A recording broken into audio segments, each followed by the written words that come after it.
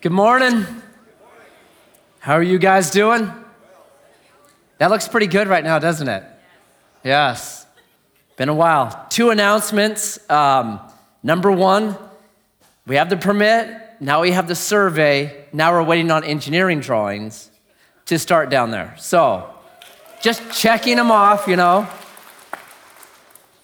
It's gonna be like a very long DMV appointment. So just get ready, all right? So if you've built something, you know it. So that's where we're at. Second announcement is Wednesdays, for the next 3-4 Wednesdays, 6:45 a.m. to 7:30 sharp, we're gonna be looking at, there's lots of names for it, but it's the spirit realm according to Scripture.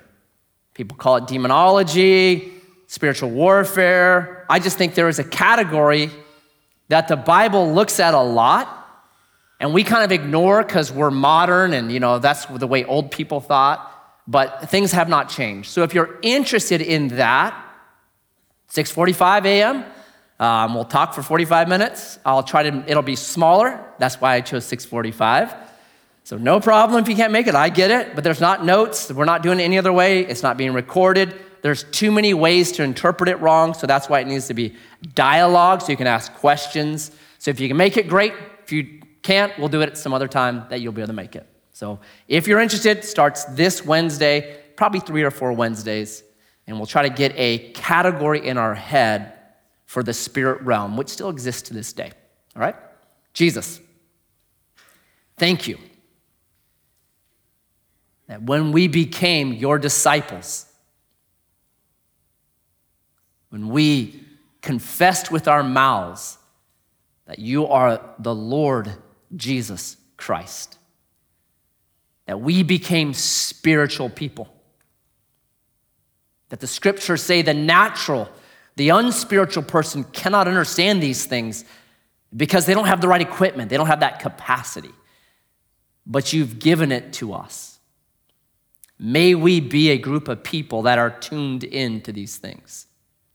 I pray even today, Lord, as we walk through scriptures, talk about things that are spiritually discerned, would you give us the ability to listen well, to hear from you, to be moved and remodeled in areas that we need to be moved and remodeled, theologically, compassion, empathy, whatever it is, Lord, that we'd be moved by you. So be here. Work. We're clay. You're the potter. And we ask this in your name. Amen. Amen. We're starting a new series today. It's obviously based on the Bible, but we're using the Bible for a goal. And this goal is huge. It's so big, it's actually coded into the Constitution of the United States of America. But even more than that, it's woven into the DNA of every single person's soul. It's what you and I want 100% of the time. Men, it is not that. What is it? It's to be happy. When there are surveys done, it doesn't matter what nation they're done in, United States, Greece, Argentina, Brazil, Iran, doesn't matter where they're done, China, doesn't matter. The top of people's lists is always, we want to be happy. It's what we most want in life. But there's a problem, isn't there? It's called adulthood. Adults have these hang-ups when it comes to happiness that kids do not. Like, who is happier than my 9-year-old son, Myron? I don't know anyone that's happier than him. But Myron must look at me and just think, my dad's gotta be the happiest man ever. He's got so much money. Bennies are falling out of his pocket. Like, wow.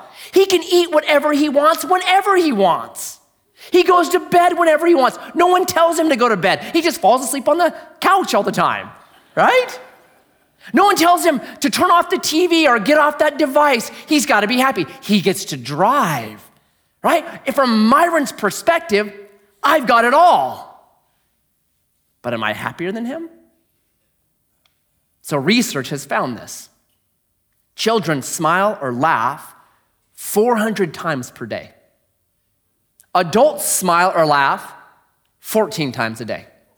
That's the average. Some don't smile or laugh at all, right? That's crazy when you think about it. How many hours are your children awake? Way too many, Matt. I wish they would go to bed. Go to bed. Right? Let's say 14 hours. All right, divide that by 400. That means they are smiling or laughing 28 times per hour. That's almost every other minute they are smiling or laughing. That's crazy. How about us? Adults require a time called happy hour. Right? Kids, you're like, hey, okay, kids, happy hour. Be happy for an hour. Now stop it. Right? Like there's just insanity with us. Right? And it gets worse with Christians. Here's what I mean. I did an unofficial poll a while back. For a month, I just asked everybody I talked to, I said, does God want us happy? Simple question, right? Does God want us happy? No, Matt.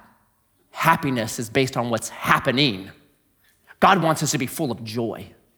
Now, I didn't think about it at the time, but I should have immediately followed that up with, so if you are full of joy, you're not happy, you're like, oh, I'm full of joy, but I hate life. What? Right? Like we have these crazy lines. And the other one was like, God doesn't want us happy, he wants us to be holy. Okay. Or this one, God doesn't care about happiness, he just cares about your character. All right, and I've said that one myself. All right, I've had to reevaluate it. So we have like an extra layer of this kind of like, So let me ask you, raise your hand. Do you think God wants you happy? Okay, that's better. You guys are smart. Like culture has no problem telling us how to be happy, right? It's every ad you see. Like there's a new genre, it's called TikTok trinkets. And people become instant millionaires if they get an influencer to use their trinket. This will make you happy if you just had pink slime or whatever it is, right? Like it's just amazing. Culture has no problem telling you and me how to be happy. But are we happy? Well, Matt, I still don't think God wants us happy. I have a theological hang up on that. I think you're wrong. Okay, let's look at that. Have you heard the term blessed? Hashtag blessed, right? Blessed. What is blessed? What's this Greek word? And it's the Greek word makarios. And makarios, the best translation of makarios is guess what? Happy.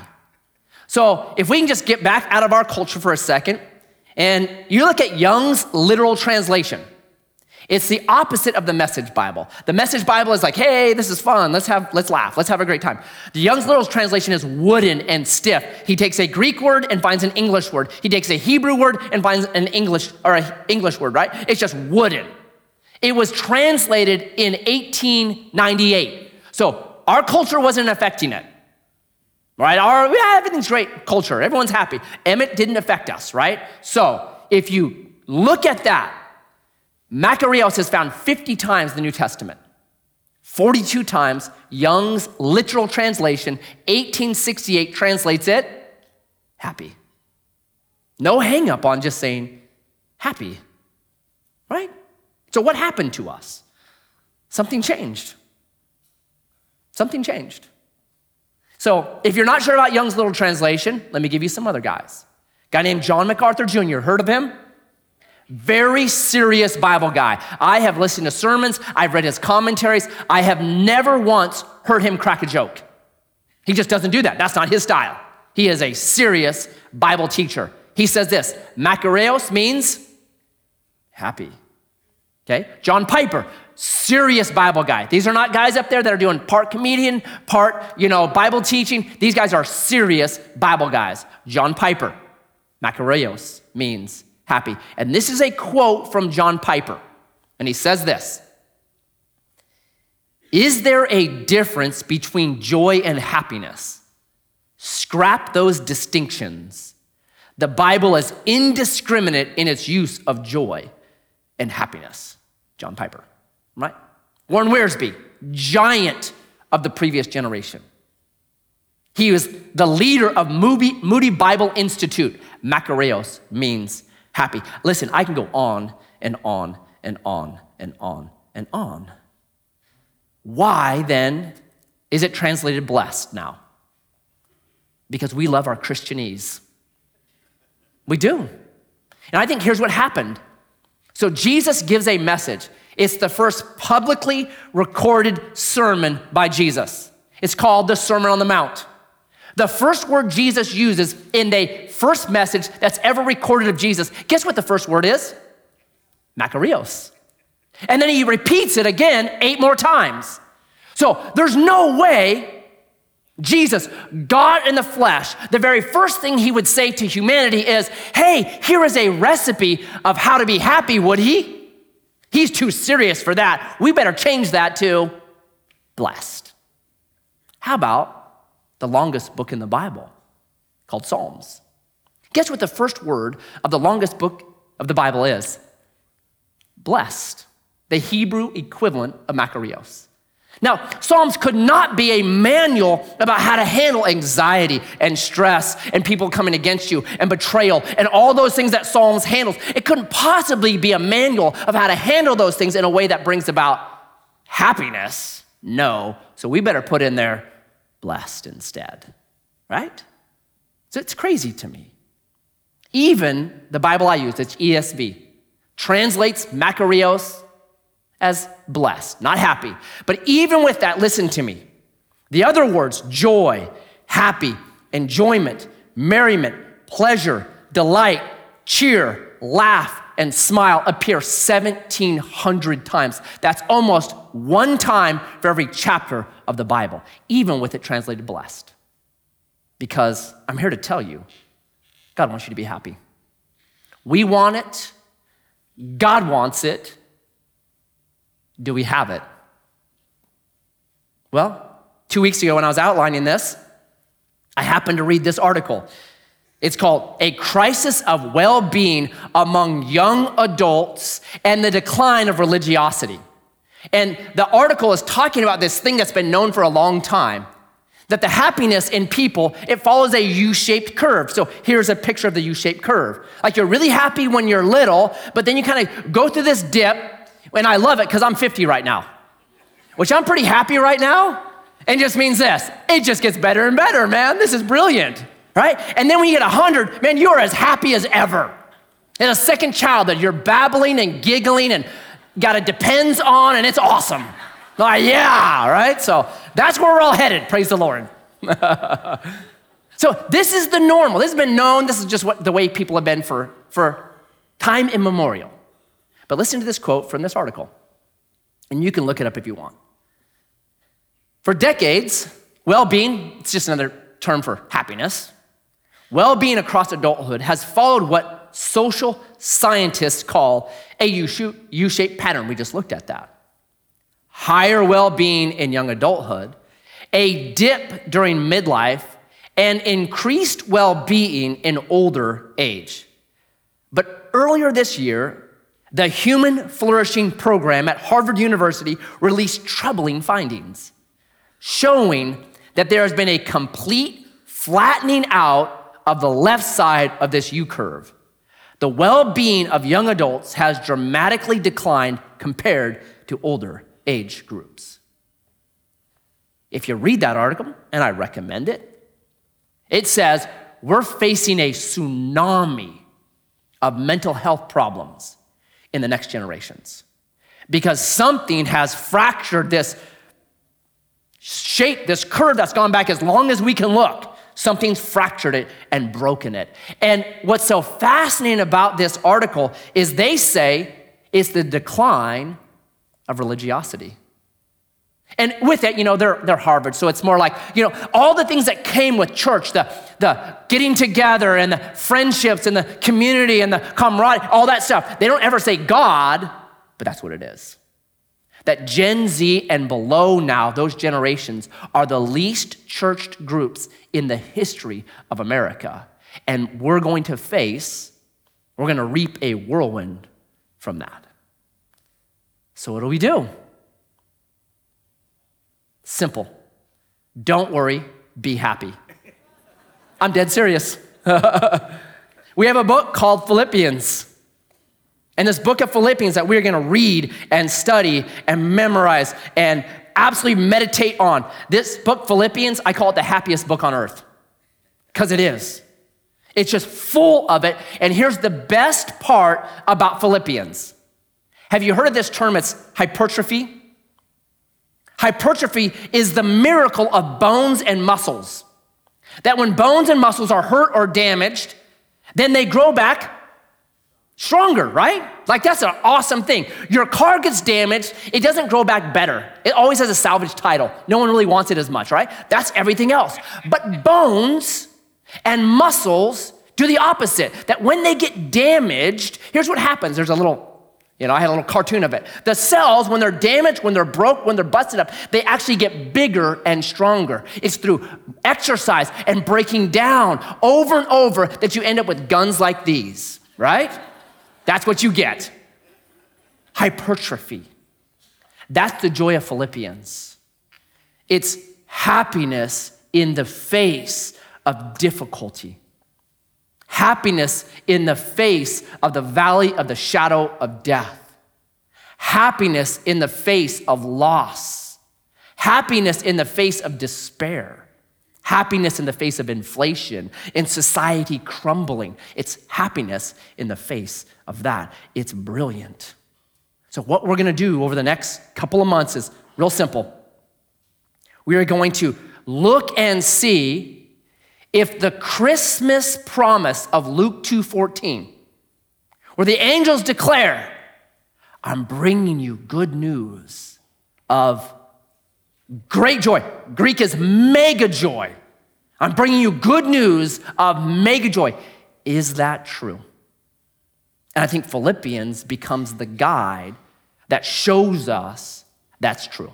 So we're just gonna explore the book of Philippians with the singular goal of, if God wants us happy and we want to be happy, how are we going to be happy in the face of all the difficulty that we are looking at? And we're gonna begin today at the center.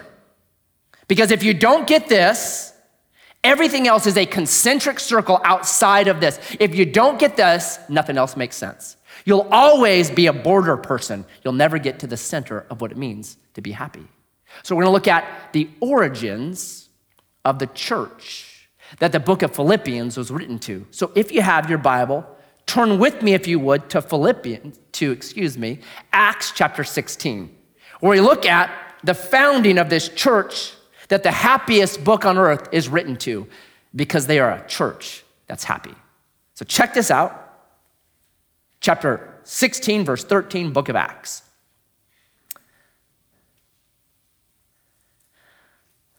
So setting sail from Troas, we made a direct voyage to Samothrace, and the following day to Neapolis, and from there to Philippi, which is a leading city of the district of Macedonia and a Roman colony. We remained in this city some days, and on the Sabbath day, we went outside the gate to the riverside, where we supposed there was a place of prayer, and we sat down and spoke to the women who had come together.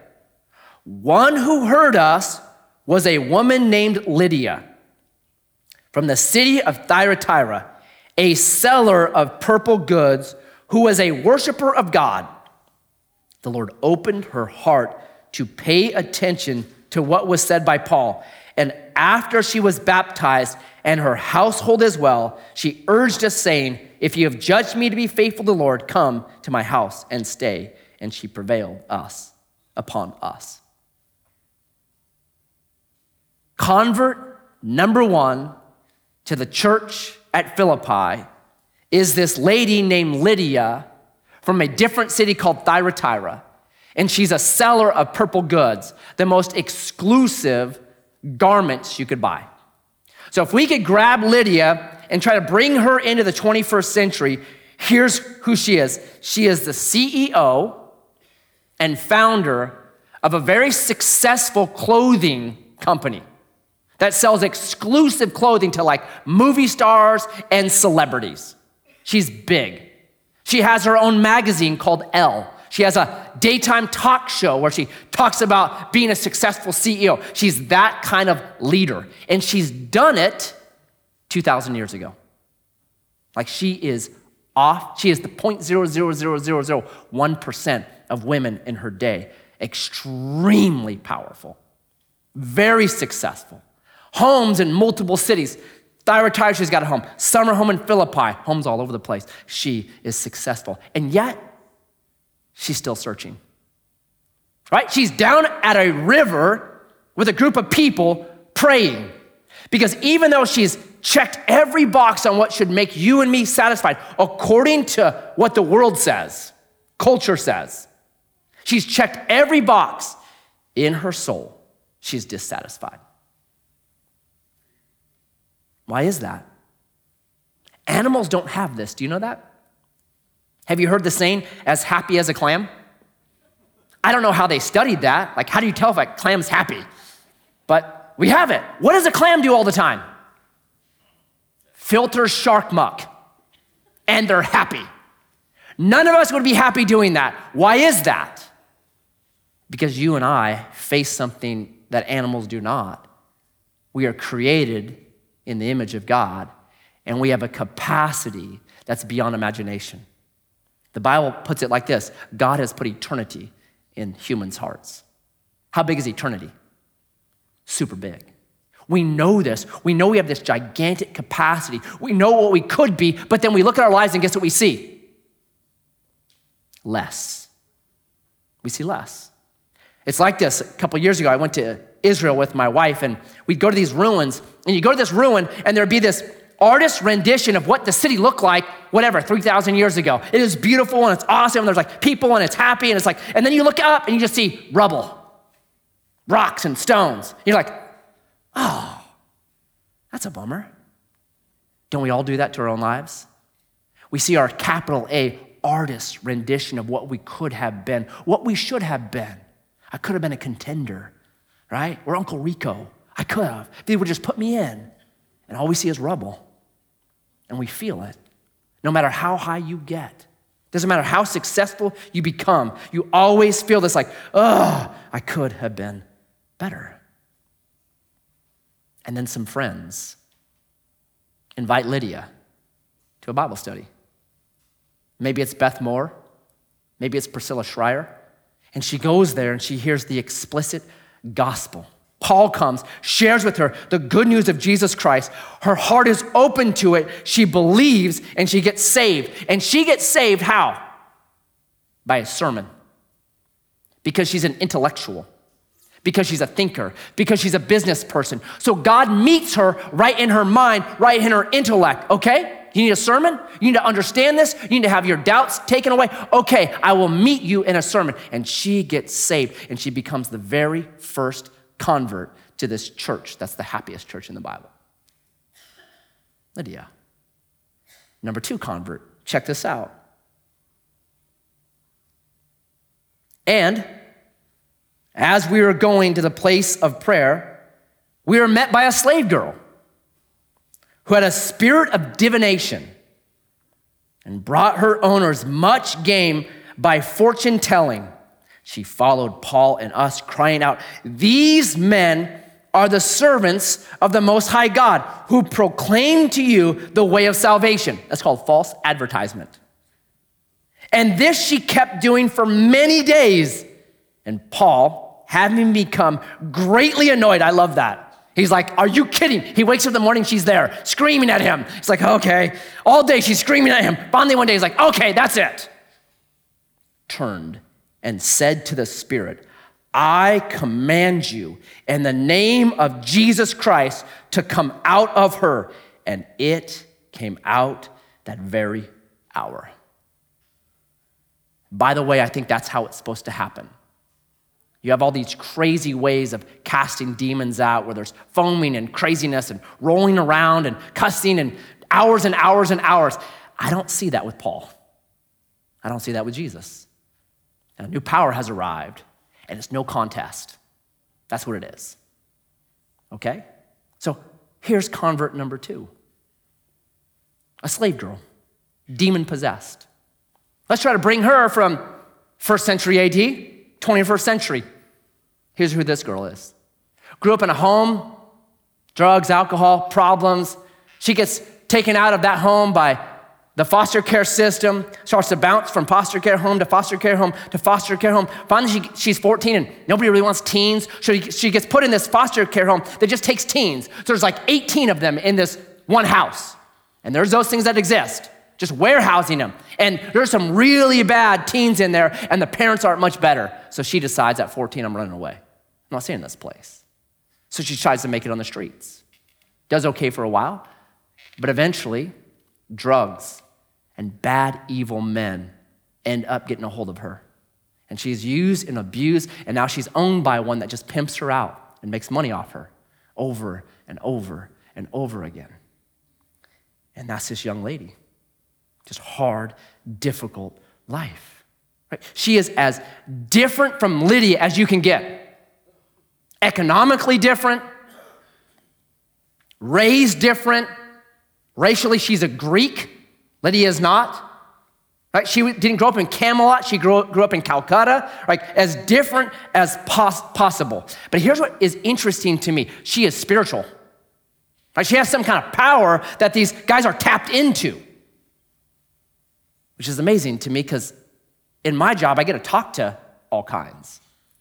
And what I found is the people, like this girl, who've seen the dark side of the world are much more sensitive to spiritual things.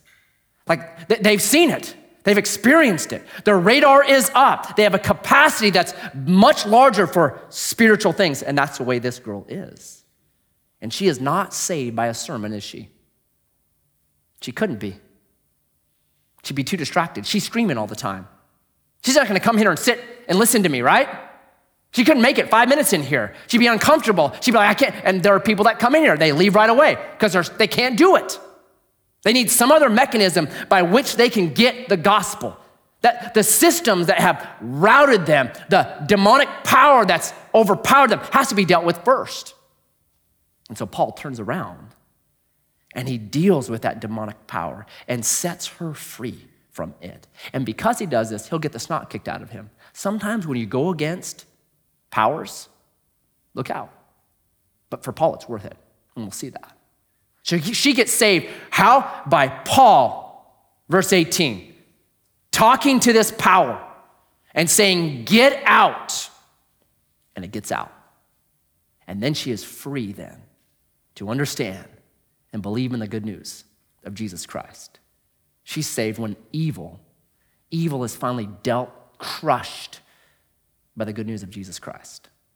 And some people need that. And there are times that I talk to people that say, man, my life was so bad, it was so hard, all these things, and I wish I was a Lydia.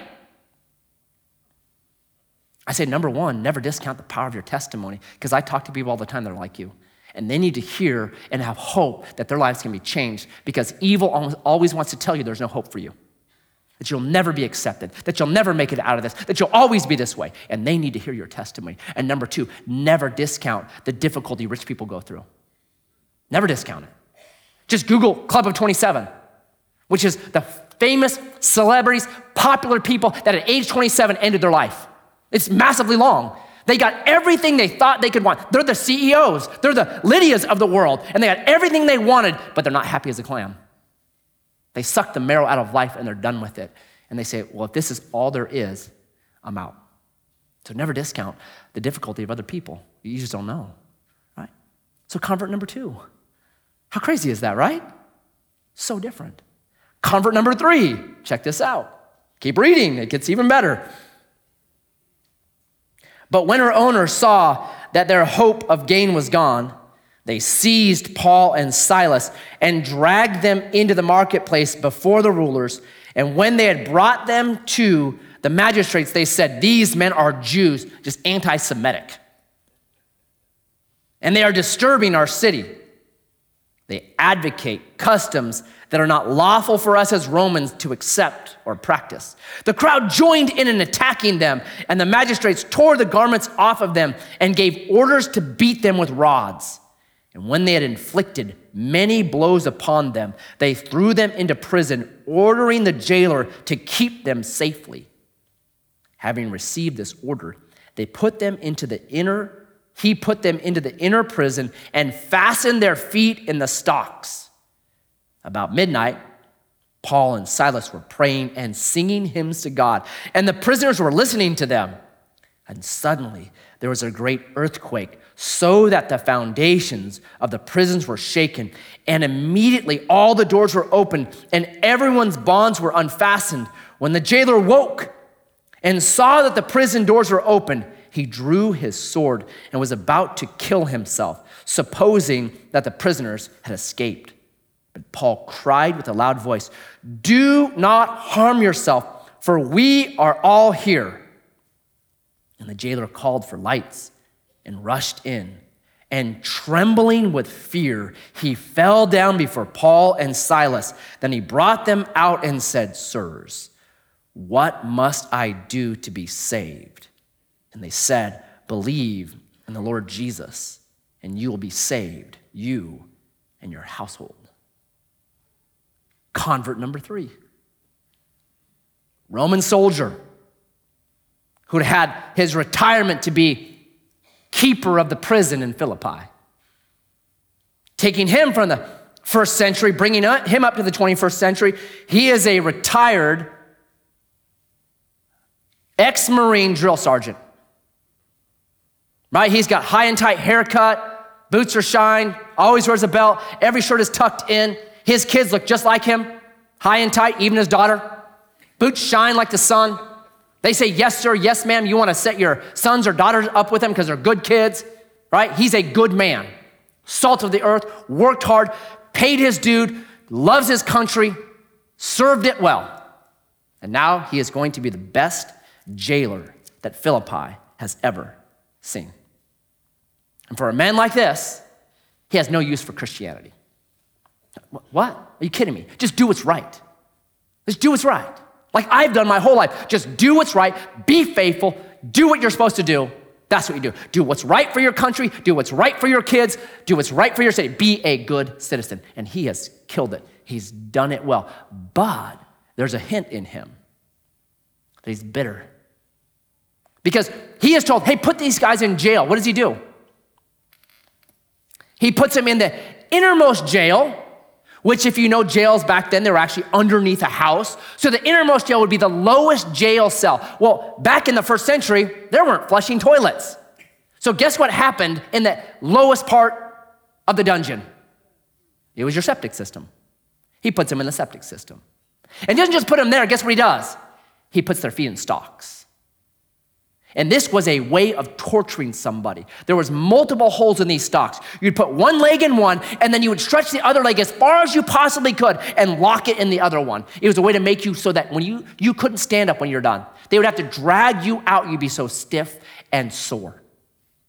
Right? Maybe he's an anti-Semitic. Maybe he's bitter and angry. I don't know what his deal is. But he begins to display it right here. He doesn't have to do that to these two men. Chooses to do it. Yeah, I'll show them. Right? And they start singing and praising. And everything changes. And notice, Paul can't go to him. Paul doesn't cry out to him.